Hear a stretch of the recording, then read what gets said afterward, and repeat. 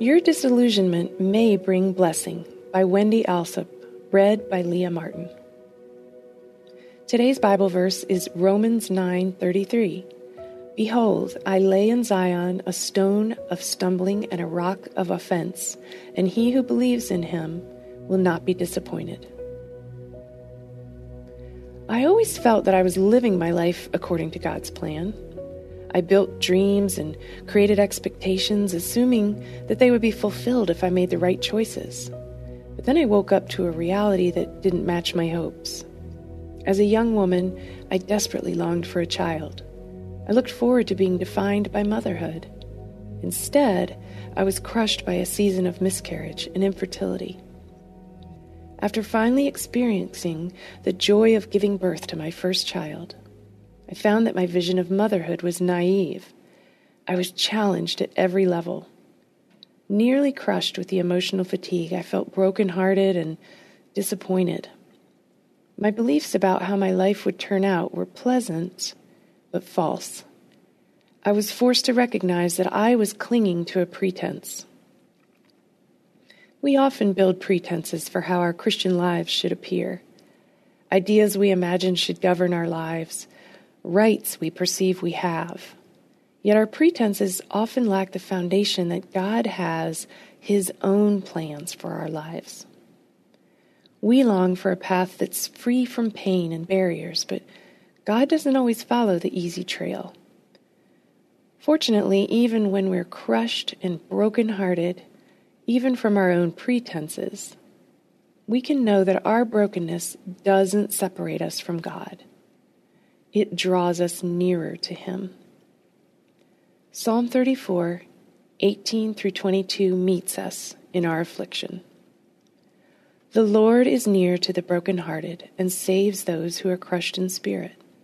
Many are the afflictions of the righteous, but the Lord delivers him out of them all. The Lord redeems the soul of His servants, and none of those who take refuge in Him will be condemned. Scripture promises that our pretenses will be surpassed by God's far greater purpose for our lives. Romans 9:33 assures, Behold, I lay in Zion a stone of stumbling and a rock of offense, and he who believes in him will not be disappointed. Whatever it is that's disillusioned you, believe confidently that God has not squandered His plan for you. He will redeem your pain. Take refuge in Him, as the psalmist proclaims, knowing that His plan eclipses your own. When you finally sit with Him face to face, you will not be disappointed.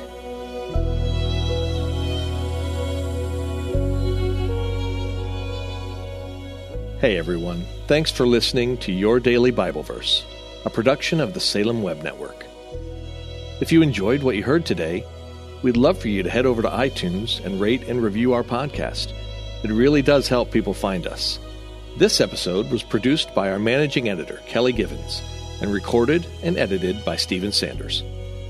Be sure to come back tomorrow as we examine more of God's Word.